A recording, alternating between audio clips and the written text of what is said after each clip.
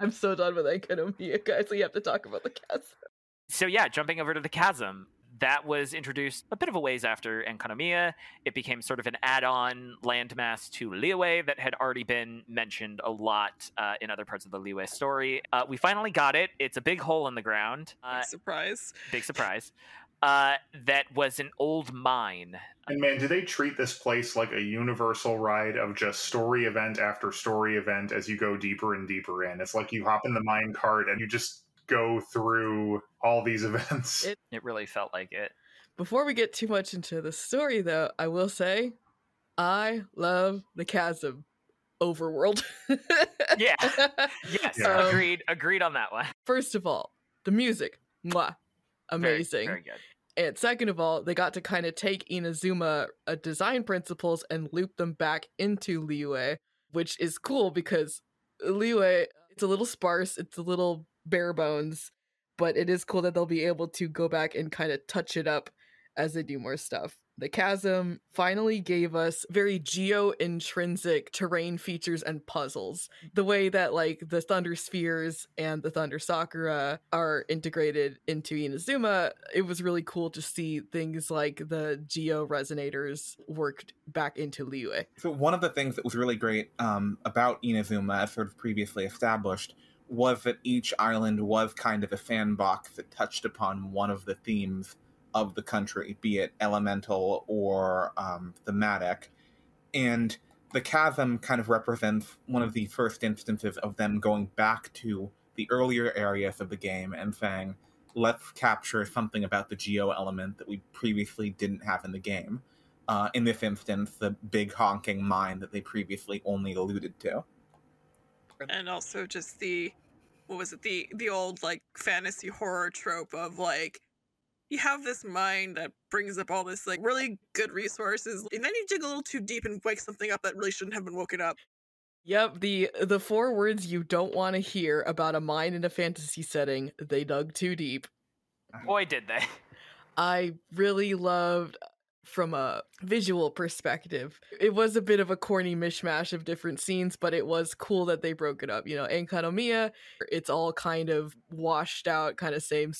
Like Greek hills meets the dead ocean floor, but in the Chasm proper, there's like the overworld area, there's the big shaft with these huge structures and all this verticality. Then you go a little deeper and you see weird fossils and lush rainforesty things, and you meet our friend Zanzibar, the talking mushroom, in an area where the map is just shit and useless. At least having them kind of broken up by appearance helps you kind of figure out where you are. Yeah, they also did a good job of breaking things up just even in the story by having like the different checkpoints that the excavation team go to. So you have like kind of different bases of operation that you can teleport to and stay at, which help mark your progress as you're going further and further in.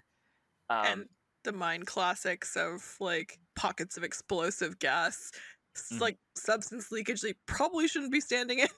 And Liyue's old staple, the mining cannon. Mining cannon. You gotta have a mining cannon. And then, of course, there was the iterating on the Bokuso box. They sort of dealing with all the sludge and mud, which was all right. It wasn't my favorite. It's kind of amazing how they iterated twice over the Bokuso box and the crystal to ultimately have something that still feels very half-assed. Maybe there was a band-aid involved with both the Bokuso and the crystal, where it's like, I kind of think what they wanted to do was put you on a timer where like it would deplete as you got further from a light source, and maybe also when you took damage, and then like something adverse would happen to you when you didn't have that juice anymore. And I just think they didn't know how to level design around it, so they just kind of nerfed the idea and made it like a magic thing to interact with some obstacles instead. I mean, it's probably mobile again. By the way, they need an official in-game term for the dark mud. Like, yeah, it's bad. You call it like the miasma or something, please. The story is a concurrent Archon quest and World quest. Archon quests are main quests, they get voiced. World quests don't, but they are arguably as important as each other. Also, world quests don't get archived in your story archive where you can reread the text at least. Hey, Hoyover, Can we fix that, please? Like, you can't have the story of this mining team happening at the same time as and being as important as the stuff with Dansley. It's so weird. I would love for them to, implement like a saving quest dialogue transcripts better, because like having some just disappear once you're done with them is not great, guys. Especially because, hot take, I just thought the miners story was a lot more interesting. And I'm not just saying that because there's a guy named Christopher. But like, for context, we're talking about Clotofo. Jesus Christ, the first time I saw his name, I was like, wow!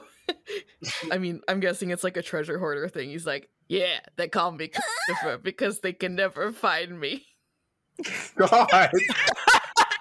Oh my god. Jesus fucking Christ! Anyway, the main takeaway from the story of the mining party is you get a viewpoint of people who don't have visions. That it is the boots on the ground look at what everyday mortal thinks of the gods, what their relationship to them is, and how that might be different from vision users. They deem themselves to be more relatable to the common man than vision holders, but also have an intense anxiety about, am I not favored? Am I not worthy? Does that mean my life has less value?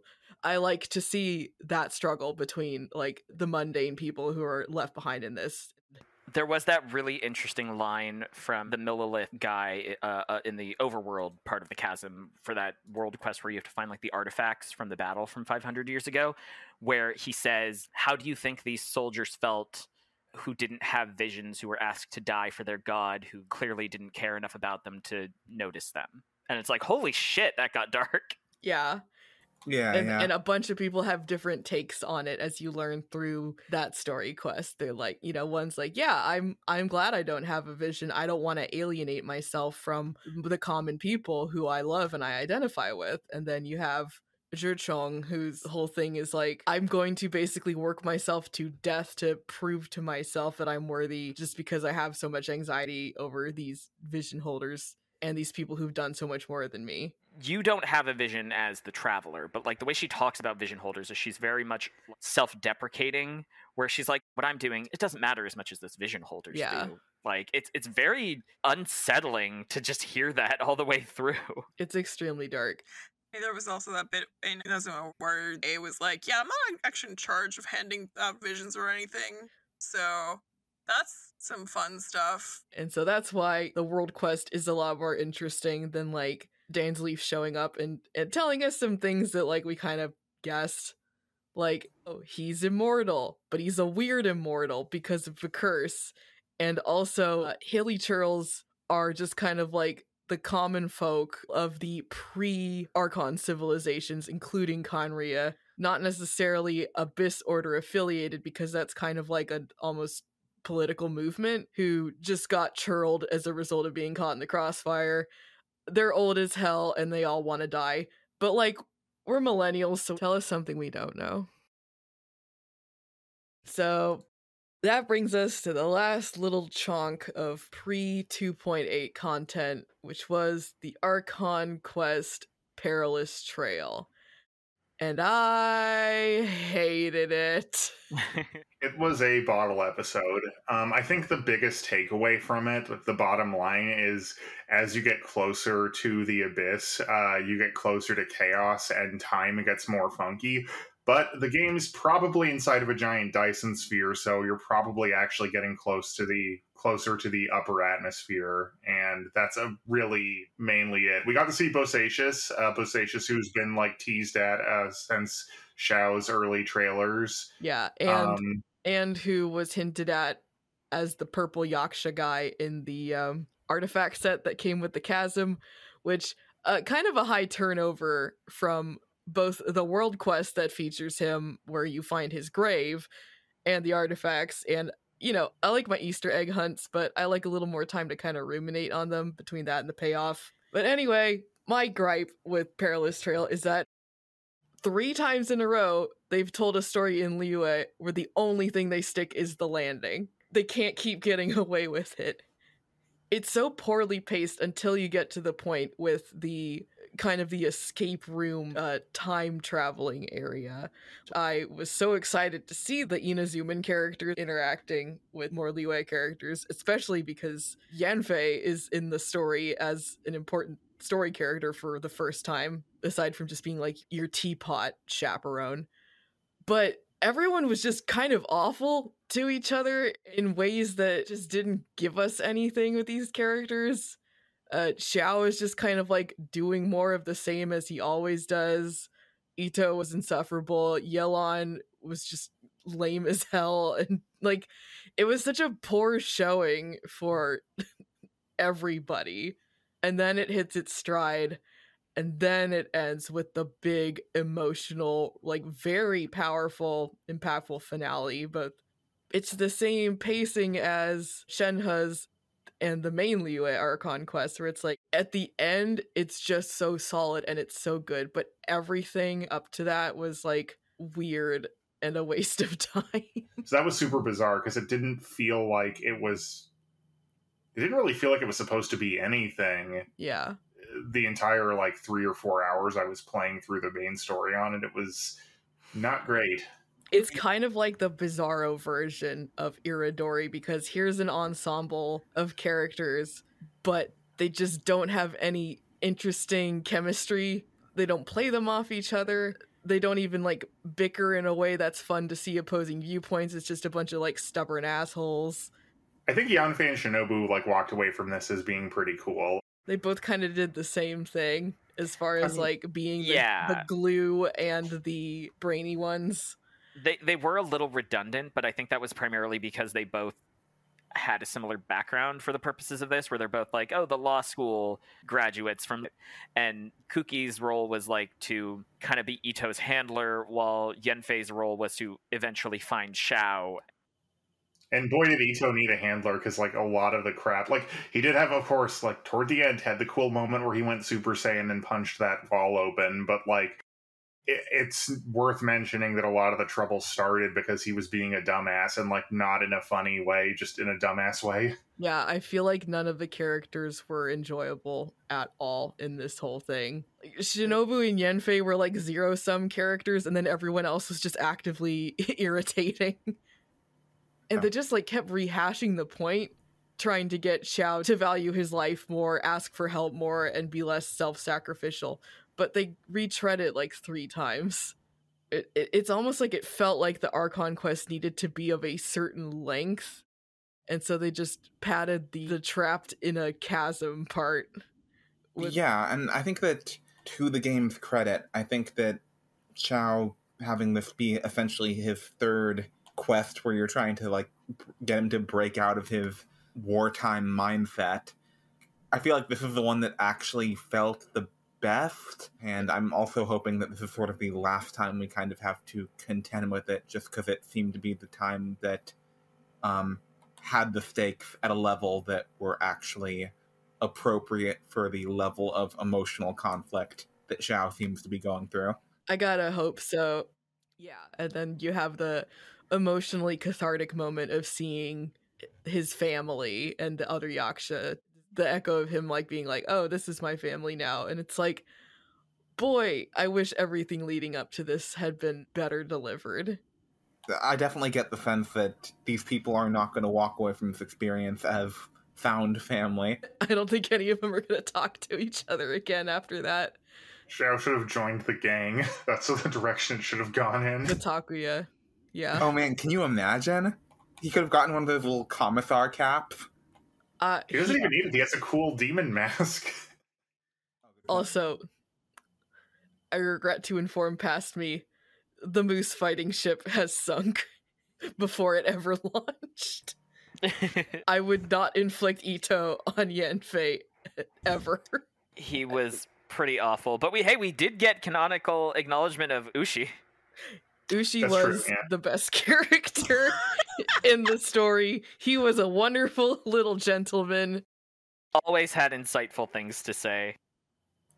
Their desire to not provide any new animations for him means that he was just a constant source of vibes. while everyone is there hashing out their little anime problems, he's just out there boogieing in the corner, really giving us something to smile about in this soul-draining storyline. All right.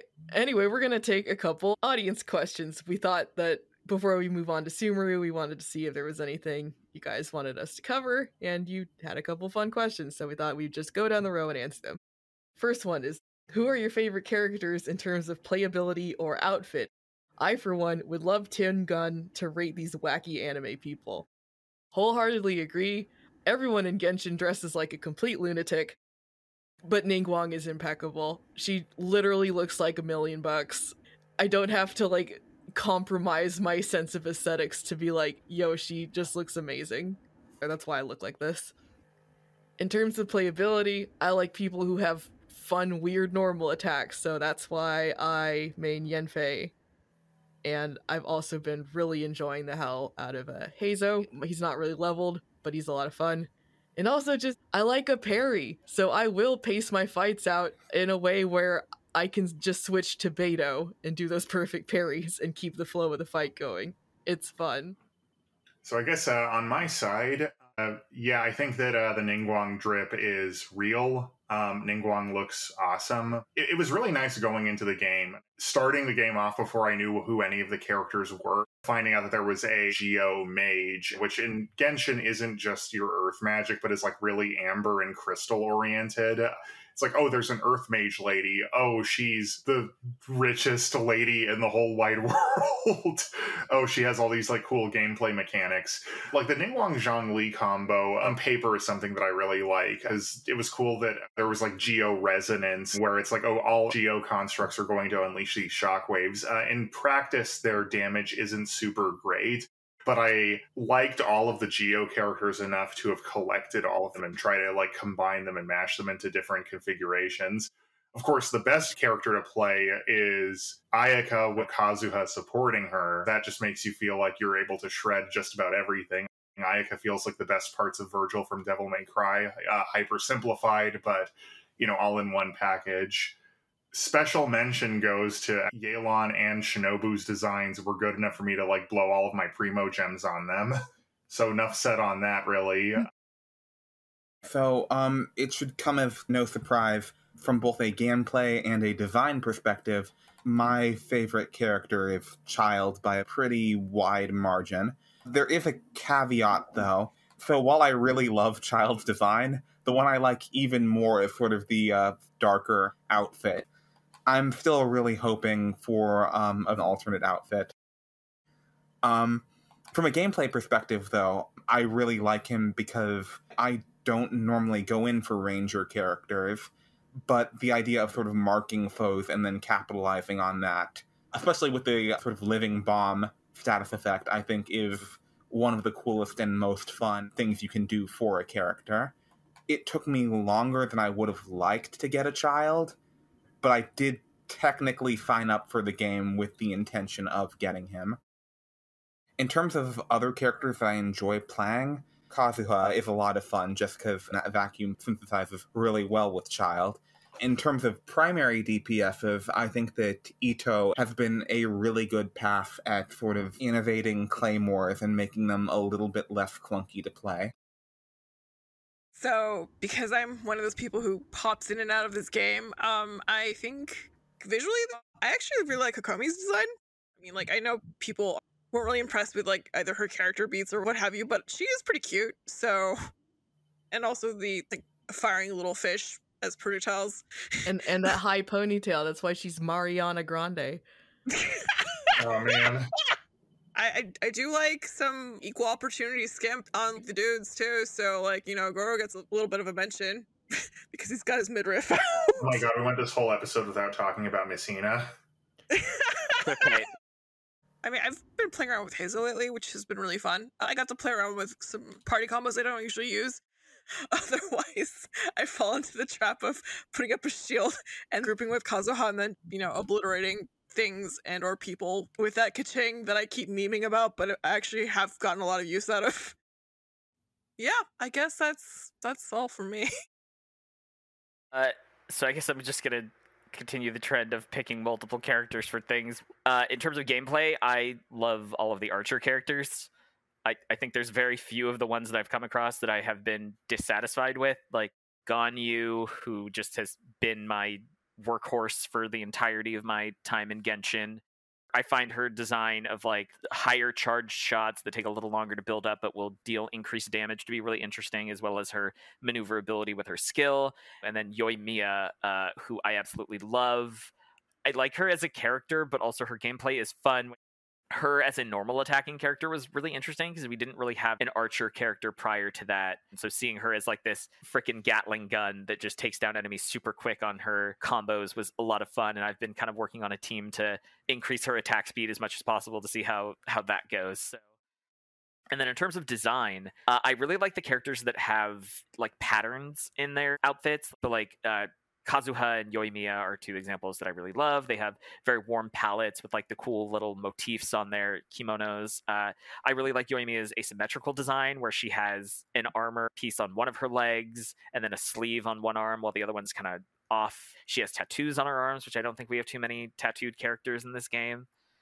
So those are just kind of the characters that I'm really drawn to and whose designs I really like.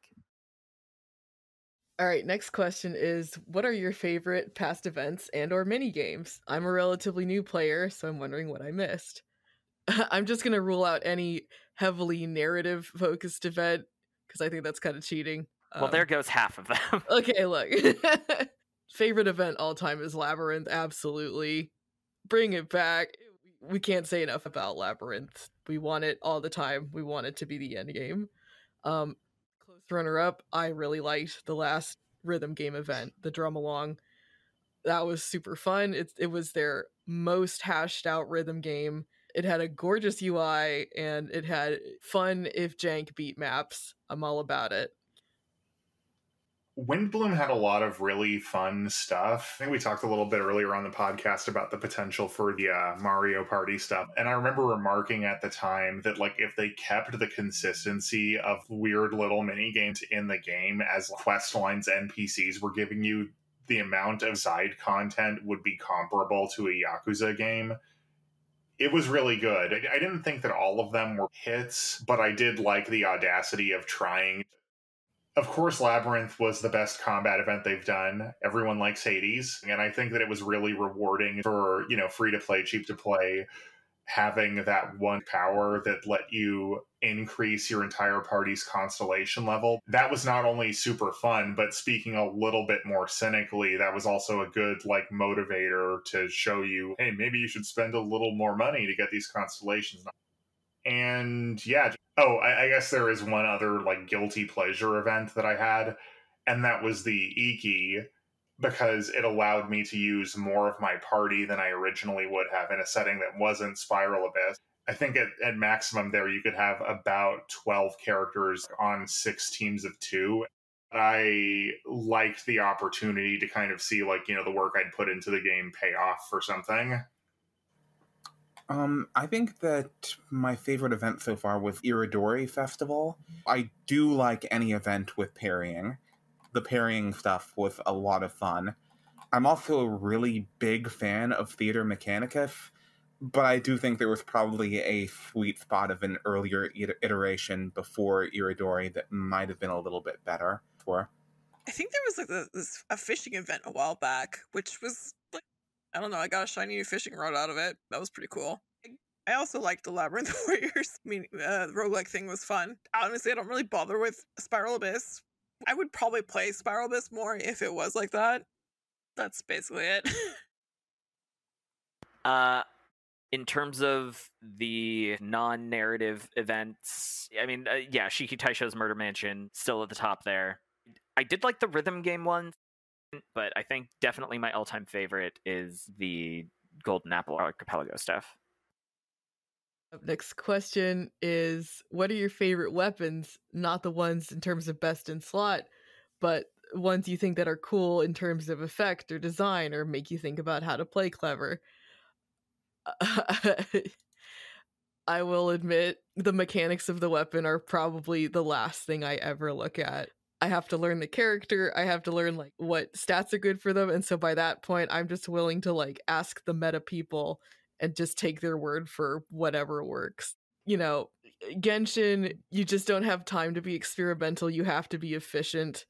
And so I have to admit, I really don't play that much with weapons, most of which the unique effects just end up being some kind of multiplier anyway, so it doesn't really affect my gameplay.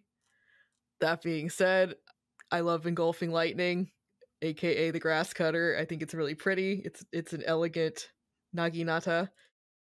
I also like a Hakushin ring, not for the design and certainly not for the game viability. I want it to be good for someone though, because the weapon story for it is absolutely gorgeous. It's Kitsune Saigu's last living moments as she recalls her life, and it's very pretty and poignant and ties into Inazuma. I'm kind of in the same boat in that I'm mostly just getting weapons to fill character niches. If we're talking what I like visually, I was fortunate enough to have picked up Miss Splitter Reforged and Wolf's Gravestone, both of which are fantastic weapons that have some really nice design aspects to both of them. They both elevate whatever characters they're equipped to. I think that all of the weapons in the Weapons of Leeway series do look really great. Summit Shaper, Unforged, Vortex Vanquisher, and Memories of Dust. I love all the angular designs on them. I love their like yellow gold glow. They're never anything I would deliberately ask for or try to roll because I have limited time and money. But they all do look very good, and I think that the design on them is nice. I'm in a similar boat in terms of just the sheer pragmatism of best and slot for weapon choice. In terms of weapons I'm particularly fond of, though, I do like the Thundering Pulse on Child. I'd like it a little bit more if he had, again, the darker outfit, but alas. And another one I'm fond of is I like the design of the Cinnabar Spindle. I like it a little bit more when the weapons contrast with their wielders, and that weapon very much kind of echoes Albedo's design a little bit too closely for my tastes, if not for the fact that I think that I otherwise like the weapons design quite a bit, and I think it's probably my favorite among the regular sword-type weapons. I don't have it, but I also really like the design for the Aqua Simulacra. That's definitely one of the standout designs, for me at the very least. Honestly, I'm shallow. I like the weapons that like appeal to my aesthetic senses. So like even if I don't really end up using them that often because whatever character I have them equipped on is not deployed like ever. I do really like the Solar Pearl. It looks really stylish. I do kind of really like how the weapons when you as you ascend them like sort of change subtly. It's not really all that noticeable, I think, on the higher rarity weapons, but you see like the Solar Pearl like brightening up as you ascend it. So like that was neat. I guess also special mention for Kagoto's Verity because this is like the Kagoto dance bells. Like I'm not like a practicing observer or anything of like Shintoism. I don't know, the aesthetic of the bells is kind of neat. So for me, in terms of aesthetics, I really like the Thundering Pulse bow and the Song of Broken Pines claymore. The Thundering Pulse just is really cool with like the bright purple contrasted with the gold and like the lightning kind of curving off of that little circle off the top of the bow. It's just a really neat design element there that really shows that like this is from the Thunder weapon set. And then the Song of Broken Pines is kind of a weirdly elegant claymore in that it has like that bright blue in the kind of core of the blade as it goes up, and as you level it up it gets brighter. But the one thing that I also really love about the gameplay of the Song of Broken Pines is the fact that it gives a attack speed increase after a certain number of hits, but also this line from the description, which is the unsung half of a folk song of Mondstadt, which is leave the keen steel to those who will give their lives for the fight, prepare the thieves' gallows, sharpen your rusted arrows, for when the music sounds we shoot the beast down. And that is referring to the aristocrats. That is so fucking cool. That's pretty good. That's Eula's claymore, by the way. Yeah, so she's like I'll pretend I don't see that.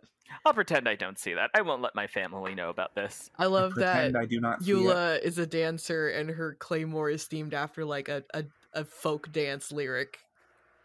That's about murdering nobles, of which she's About a part of that eating class. the rich, but you know. Yeah. But in terms of gameplay, I like the weapons that increase things that aren't just straight up attack. And so that's why I really like the Song of Broken Pines, because it increases attack speed, which can apply a little bit more to other characters. Yeah, I think that's the only one that we've really talked about that actually markedly changes how you play the game. Like, it's gonna feel different. It's not just a different number. Yeah, exactly.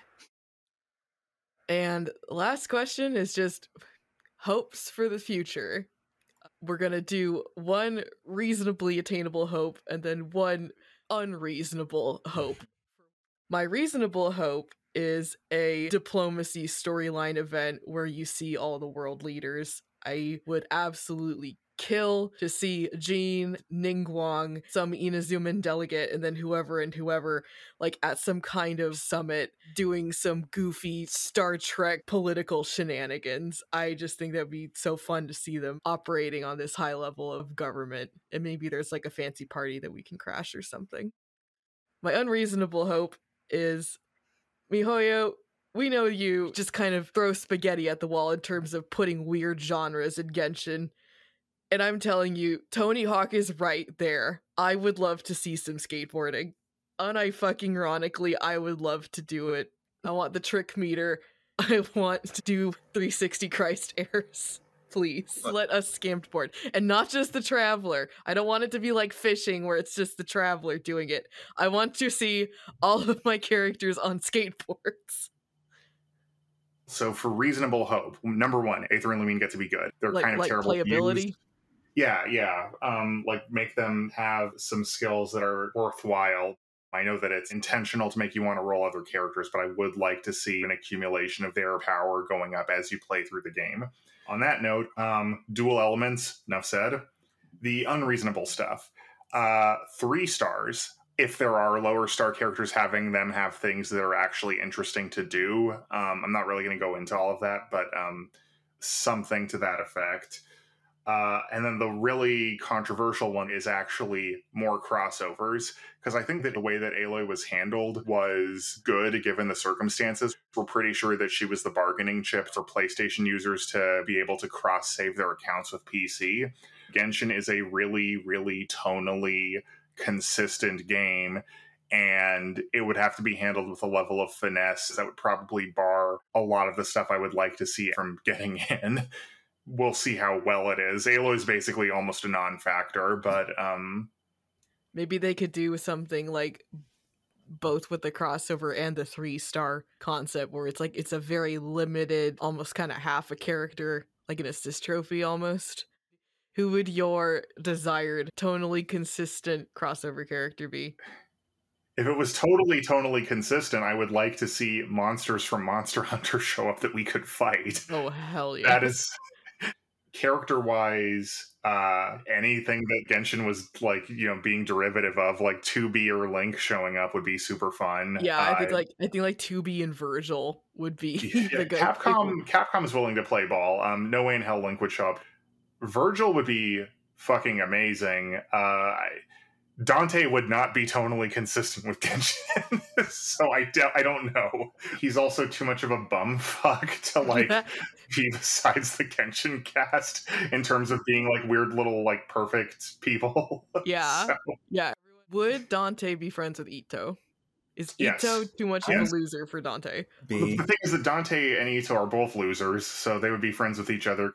The Devil May Cry Genshin crossover is Shinobu in the hospital, like looking at Ito and Dante's broken necks and then be like, what happened to you guys? Ito just leans over, he's like, hey Dante, can I ask you a personal question? What's sex? People talk about it, but I don't get it. And then Dante's like, I don't know. God. So my reasonable expectation is more outfits. I think everyone likes the outfits. I'm surprised that so far they've been restraining them. I mean, I know that I shouldn't be asking for the kind of, I want to say, almost predatory approach that outfits in video games tend to follow. and so far this game certainly hasn't been different.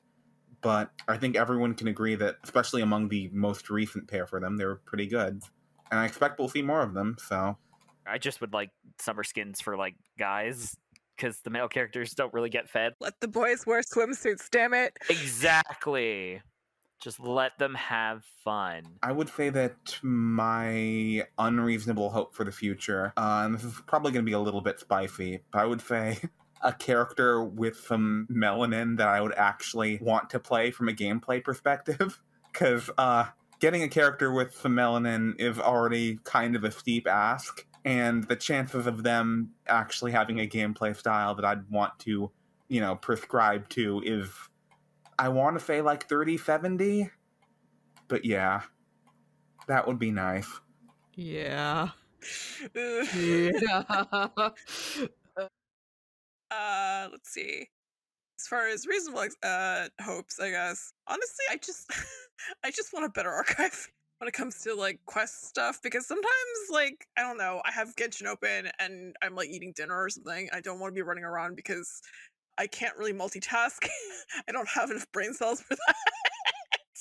So it's like nice to just, I don't know, like flip through the archive and like read through old like quest transcripts sometimes. But like when stuff's missing, or you can't revisit any of the old cinematic stuff, it's sort of just like, hey guys, hey whoever's, please throw me a bone here.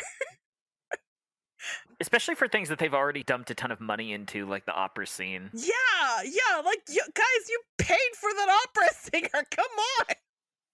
But let's see. I guess as far as like unreasonable hopes, yeah, honestly, I'm thinking like more playable character body types, because on one hand, I get why they do the characters as they do, because like 6-week turnover, and also just, if you have a skeleton already, there's a little bit less effort involved in modeling somebody new. But on the other hand, like, guys, can we, I don't know.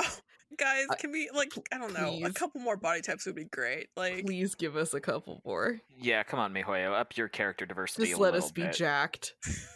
Oh my god, the Ito thing. Everyone was so pissed. Rightfully so. That's the weird one, too. Like, you'd expect that to be an easy fell. And they have that body type in the game with the blacksmiths. Like, they just have to put a character skin over that. I think with the animations the blacksmiths do, it's okay, but like when your arms are that thick, they might just clip through themselves when you're doing certain things. I think that was like their issue. But they also have the money, so like fix it. Yeah, come on. Yeah, so I guess for my reasonable expectation / hope, I do still really, really just want to pet the dogs. I have so many dogs in my teapot, and I can't do anything with them. They just run up and like get so excited when you're there, and it's like, I can't do anything about this. I have 4 dogs. Why can't I pet them all?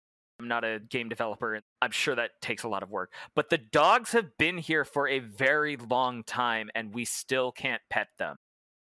And kind of piggybacking off of that into my unreasonable expectation, I'd love to see like vehicles or mounts eventually implemented into the game. I know we teleport around, but it would be nice to be able to get to like certain points a little bit quicker and to just kind of help cover the vastness of Tevat, especially since we have so many animal models already in the game.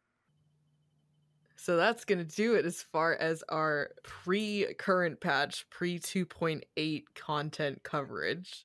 That means it's going to be 2 more weeks at least before you fuckers hear about the current patch.